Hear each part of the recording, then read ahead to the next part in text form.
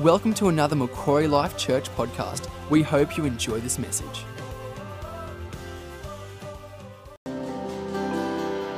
At the mention of your name, Jesus, every chain will break. I know everything will change.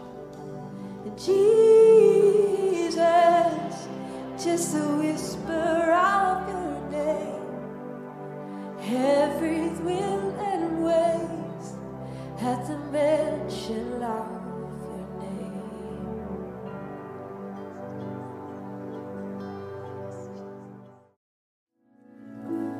Good morning to our online legends, you beautiful people. I felt like saying tens of thousands all over the world, but you know, there's probably a couple of hundred out there anyway, so that's good. It's a bit vulnerable, isn't it, for pastors? You always think of, you can go, oh, imagine 10,000. The Holy Spirit's like, whoa, just what I've given you, let's go with that, you know. Grand final. I love Penrith because there's so many Christians in there and they're transforming a suburb called Mount Druitt in Sydney with the gospel, a lot of them, which is amazing. But I'm going for Para. It's just been too long for them. I always feel sorry for their halfbacks because everyone always goes, you're not as good as Sterlo. And I loved Sterlo when he was a player. But I thought, I think I'll be going for Para. Do you want to show me a Para jersey? Roz was a Parramatta girl from way back. Caused a lot of fights when we first went out. I came from Manly, she came from Para. And happy birthday, Paulins, you beautiful people. Thank you. You bless so many of us. And Simon, lovely spirit, mate. I just can't compliment you enough, the way you share. It's beautiful. Okay, last one in the series, God Trusts You More Than You Think. Today's one's called You Can Activate God's Power. And it's based on I'll read it to you in a minute, the woman who touched the hem of his garment.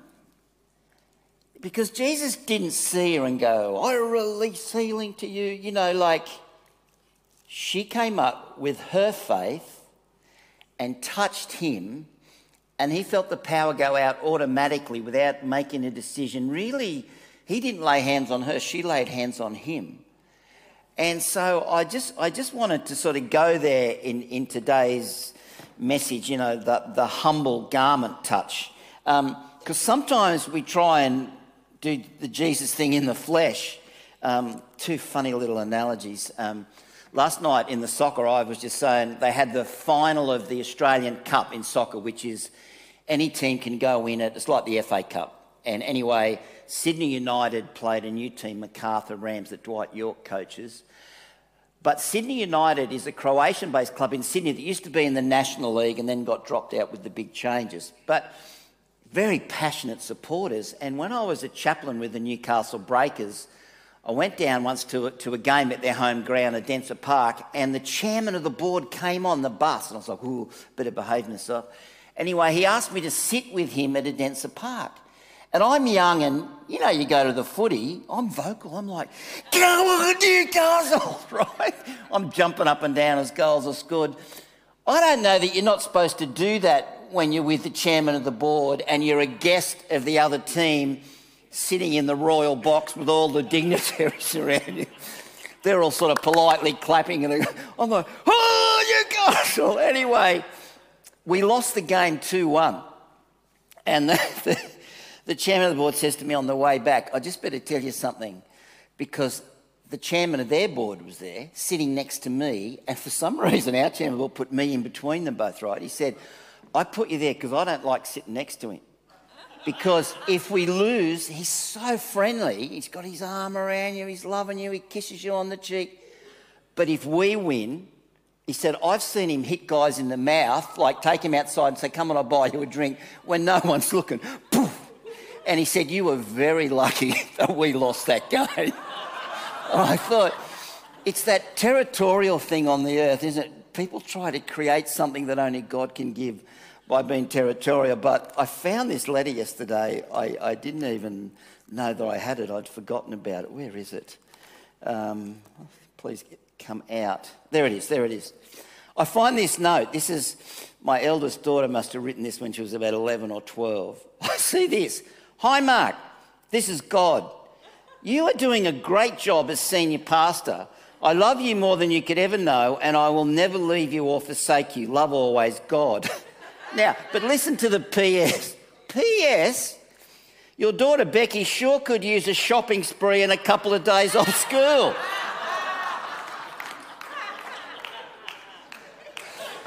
That's someone in their flesh trying to get what only God can give.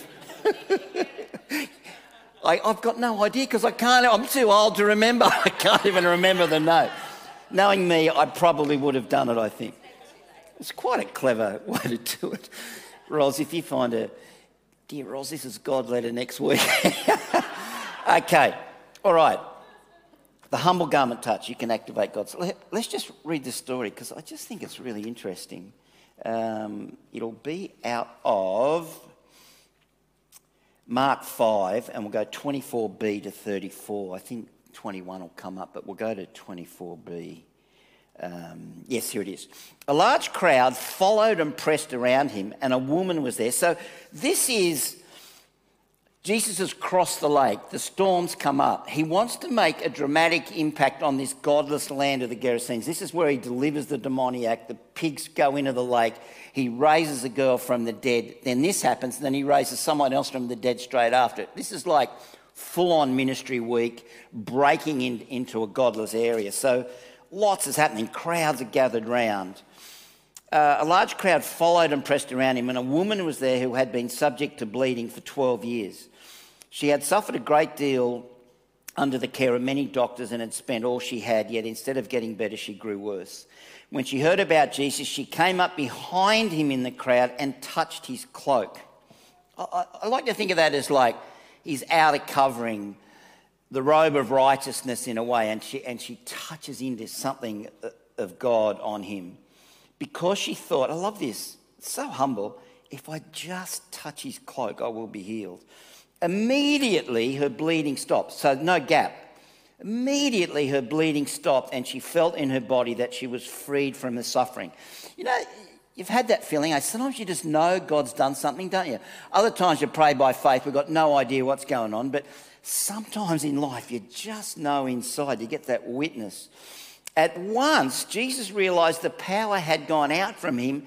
He turned around the crowd and asked, who touched my clothes? Like,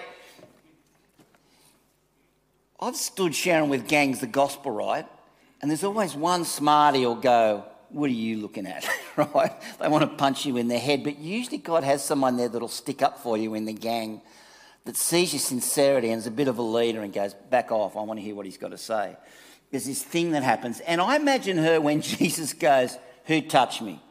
Like, he probably didn't say it like that, but I could feel it if I was her, the fear I'd feel, oh no, I've blown it, he's angry that I've touched him, I shouldn't have done it. Who touched me?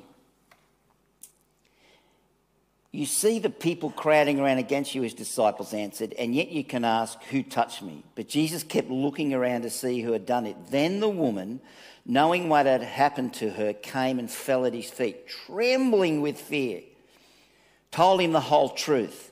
He said to her, daughter, your faith has healed you. Go in peace and be freed from your suffering.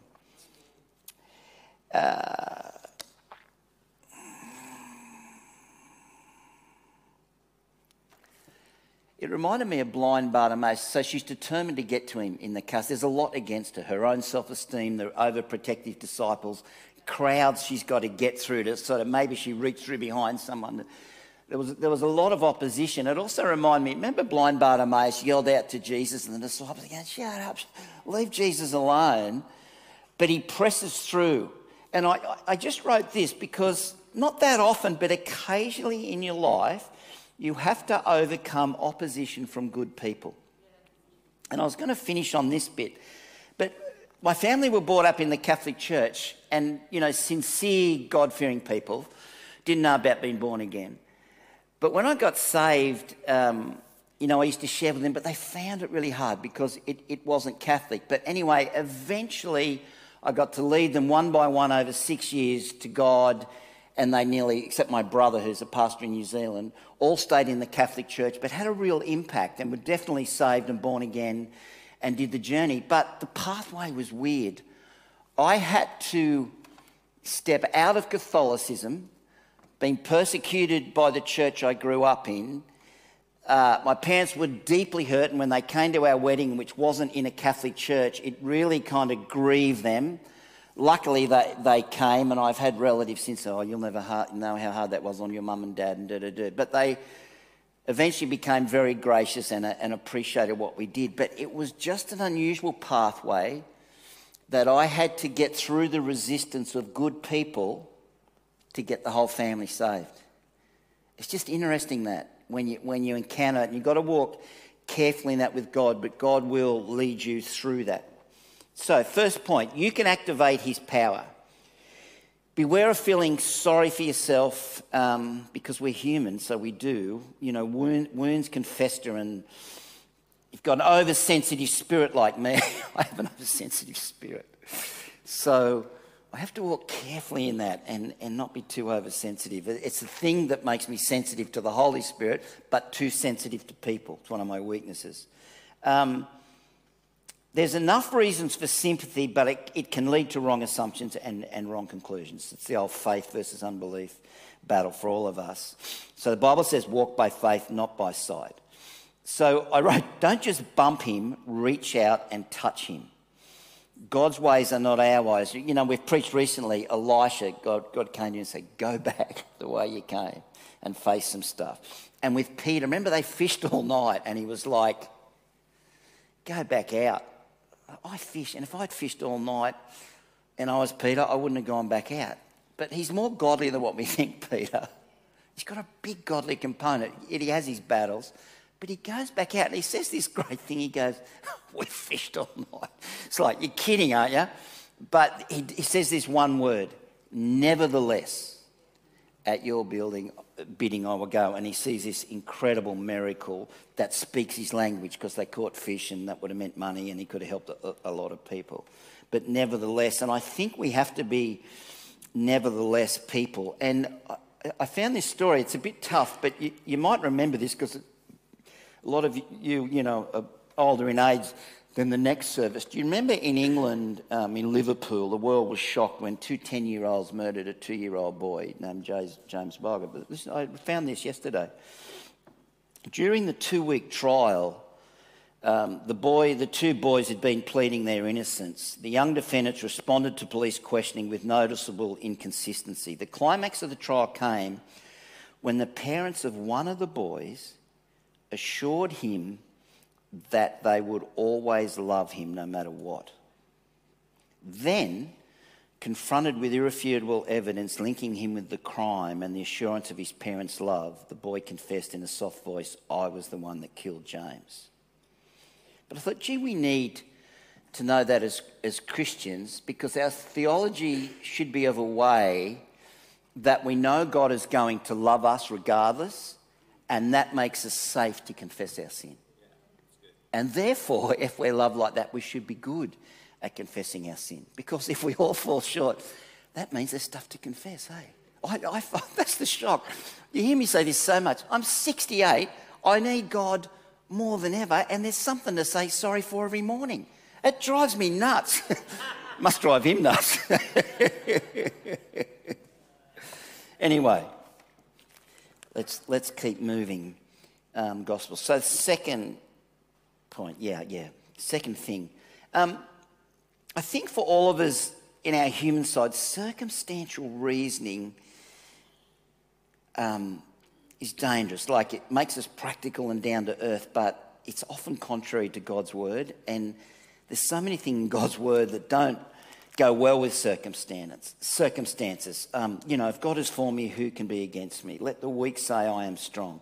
God always causes me to triumph in Christ Jesus. So that's a great reminder of God using all things for good. That's a great scripture for me that I often, when I'm stuck, I fall back on it. I think I can't win this. I've been chasing Roz for 6 years and she doesn't want to marry me. What's wrong with her, God? I thought she was the fruitcake, but I was. Nevertheless, my God always causes me to triumph. God, my family's rejecting me and the church I grew up in is rejecting me. It's too big a battle. I don't think I can win that. My God always causes me to triumph in Christ Jesus. beautiful counsel, being honest with us in a gentle way, saying, look, you just won't be able to build on that land. And the Holy Spirit goes, no, I want you to build on this land.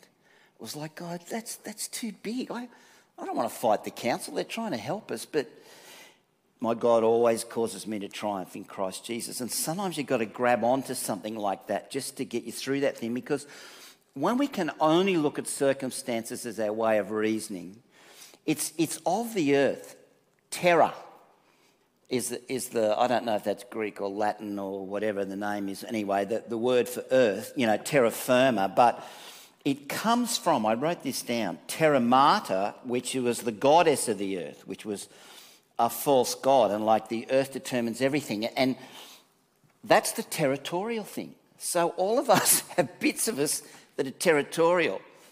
There's a guy parks out the front of our house every day, and no one else can park outside the front of our house. He's a plumber. And it sort of subtly, slowly annoys me. And after about 6 months, I thought, I'm going to say something to that guy. And I'm praying that morning. The window I look out of looks over his truck. Not a great view. And I go, what do I do, Holy Spirit? How will I say it to him? He goes, go and make friends with him. So I went and made friends with him. We had a great talk. The truck's still parked there. But that's not the end of the story. It's probably me that has to change. Oh, there's a thought. See, that's a little bit of that territorial thing. It sneaks out. Nevertheless, at your bidding, because they go and make friends. So watch this. So I've been chasing Roz for 7 years. We do a missions trip to Sri Lanka at God's bidding, both feeling separately led to go to Sri Lanka, applied through the same church, didn't know. Arrive in Sri Lanka and go, what are you doing here? So there's 12 on the team. They divide us into groups of 3. They don't know we even know each other, and they put us in the same group of 3 to go up into the Mura Elia and around there, Dissa, up in the tea country. And the Holy Spirit kept saying to me, don't try and crack on her Roz, don't try and crack on her Roz. You've asked her to marry you. She said no 43 times. Don't ask again while you're here. And I'm thinking, I've got to ask her too. Anyway, nevertheless, at his bidding, I somehow managed to resist. And she saw that at last, after all that time, I could put God first instead of putting her first. And we're engaged 2 weeks later. But guess what the swing was? I got back from Sri Lanka thinking, she doesn't care about me. She doesn't love me. She didn't show one sign of interest. All she wanted to do was minister. And the Holy Spirit goes, send her some flowers. I'm like, you are kidding me. No, I want to send her a nasty note saying, get out of my life. Nevertheless, I sent the flowers. I couldn't even put a note in the flowers because I was too angry. So I just sent the flowers. It softened her. And she thought, I'm ready to marry this guy. We were engaged 2 weeks later. Thank God I sent the flowers. And not the note, hey? Otherwise we wouldn't be standing here today. Those nevertheless moments, that don't make sense to you, gee, they're key moments in your life. Yeah. Can I just say this? Because I like playing out on ourselves. Because we all love each other so much, we can do it and we know we're still loved. Because you don't go, oh, that's it, I'm out of here, mate. You were going to send a nasty note to your wife, I'm gone. You go, oh, you're like me. There was a US president, many moons ago called Harry Truman. He was thrust into the presidency by the death of Franklin Roosevelt. His best friend, Sam Rayburn, took him aside when he was elected president, and he says to him, you need one friend like this, not too many, but at least one. From here on in, you're going to have lots of people around you. They'll try to put up a wall around you and cut you off from any ideas but theirs. They'll tell you what a great bloke you are to get their own way, Harry, but you and I both know you ain't. That's good. We were speaking of soccer before, I'm going good for time. When I was first a chaplain with the Newcastle Breakers, they were then, not the Jets, I got invited to the season launch one year, and NBN was there and all these famous people were there, and I was terrified because I didn't know how to talk to them all. I was used to church people. I could talk about God to anyone, but I was really out of my depth. And Craig Wellings was their sign writer, who was one of our elders at the time and a really good friend. So he came with me because he was invited as well. So we walk in together and I just see all the famous people, the cameras are rolling. So I just head straight for a window like this. He follows me and I'm looking out the window because I've got no idea what to do. He taps me on the shoulder. He goes, "Terry, what are we doing here?" And I go, "I'm terrified. I don't know what to do." And he goes, "I'm really good with community and I know a lot of these people. So just come with me. I'll open the conversations and you can just join in." And it made such a difference. But I thought, isn't it funny, our weaknesses, and we need someone different to ourselves at times to walk with alongside us because they can bring what we don't have. Okay, I want to finish with this point. It goes for a little bit. It's your testimony. So we heard a bit of testimony from Simon this morning. Your testimony. I think as I get older, one of the great purposes of your testimony that God's giving you as you go through life is that you are actually a history maker for your family. My family's, all their histories changed because the gospel was able to get in there. And you're a representative of the gospel. I'm not putting pressure on you to reach them all. I'm just saying, just let God take you through your own testimony. There'll be a natural way in which who you are becomes more and more powerful for others. And often it's not until our life is making a difference to others that our testimony starts to become complete. And I found this story. I hesitate to use it just because it makes someone look a little bit bad, but I'll use it and we'll show respect. There was a footy player named Matt Rogers that a lot of you would have known. His father was Steve Rogers, who'd captained Australia in rugby league and is considered one of the best ever rugby league players. Quite a good guy in his own right. And Matt was his son, and Matt's played rugby union for Australia and rugby league for Australia, which is a great achievement in itself. And they were interviewing him in this article in The Australian. And he's got a book that's just come out, A Father's Son, Family Football and Forgiveness. And the Q&A person says, "While researching the book, you discovered your father was having an affair while your mother was dying of cancer at the age of 45. That must have been tough." "The affair began when she was terminally ill," he says. "I was furious with Dad, but I was equally as furious with the other woman. How do you allow a person to grieve the death of his wife if you are in his pocket? I don't think he ever got over my mum because he never had time to grieve and went downhill quickly after that and committed suicide." I think sometimes guys, out of weakness, can have a sin and they can't reconcile it in themselves, and it can really damage them on the inside. God has an answer for that. There is a way, guys, through it in God, but you'll see that kind of thing happen, especially in men when they can't reconcile their behaviour with who they want to be.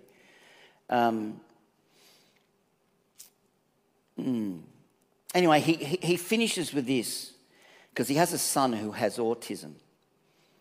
And he talks about all his accomplishments didn't quite fulfill him like he thought they would. And he said, "My son having autism, it gave me a purpose. After I retired, I didn't watch a game of footy for 18 months and I didn't miss it at all. Previous to me, it was all about what could I do, what could I get, what could I accumulate.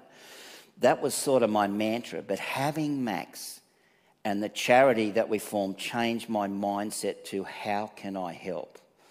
That was the biggest and most meaningful shift of my life." Wow. You can feel the process, can't you, that takes him to a place and he's making a difference. And he did get saved through Hillsong Church along the way, which I think is really good. See, that's history making, isn't it? It doesn't have to be a big history making. It can just be little history making. And just a side thought, and I'm a little bit out of touch with today's culture as I get older and how they think, but I just want to say I've got a nephew who's Down syndrome and brought a lot of fantastic change to our life, and he was my sister's son, and amazingly beautiful stuff for her. And yet,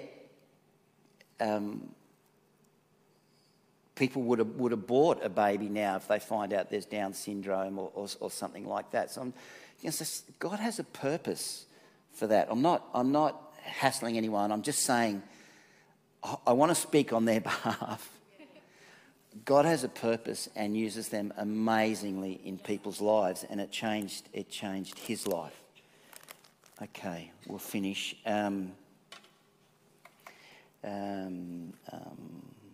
When bigger opposition shows up, it's often a sign that God is taking you to a higher level, or sometimes it's just the same opposition, but he digs deeper.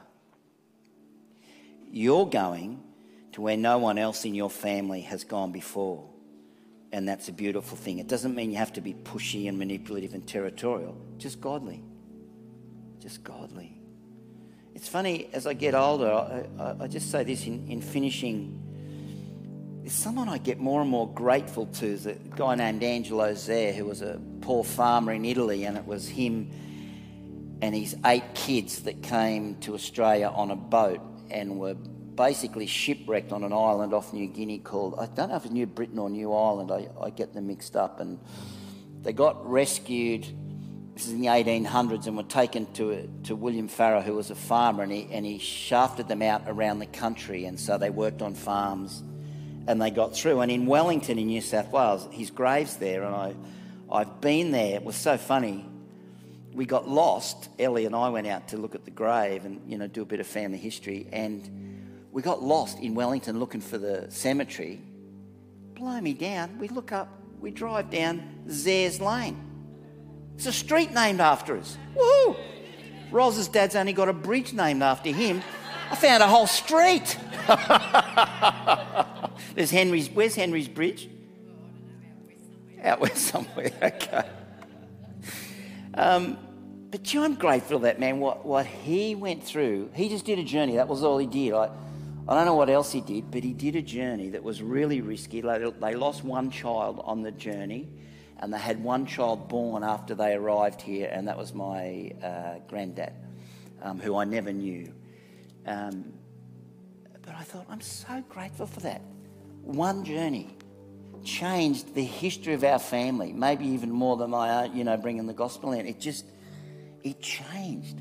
We've all got great lives and a good crack at life, hey? How lucky are we?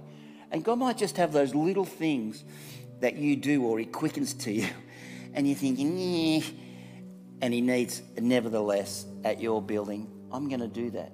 It just could be a simple thing, or it could be a big thing. If it's a big thing, he'll help you get there and pull it off. So, Father, we just thank you. You're greater than what we think. You trust us way more than what we realise, and we thank you that we can activate your power. Thank you for listening. We hope you have enjoyed this message. For more information, please visit macquarielifechurch.com.au.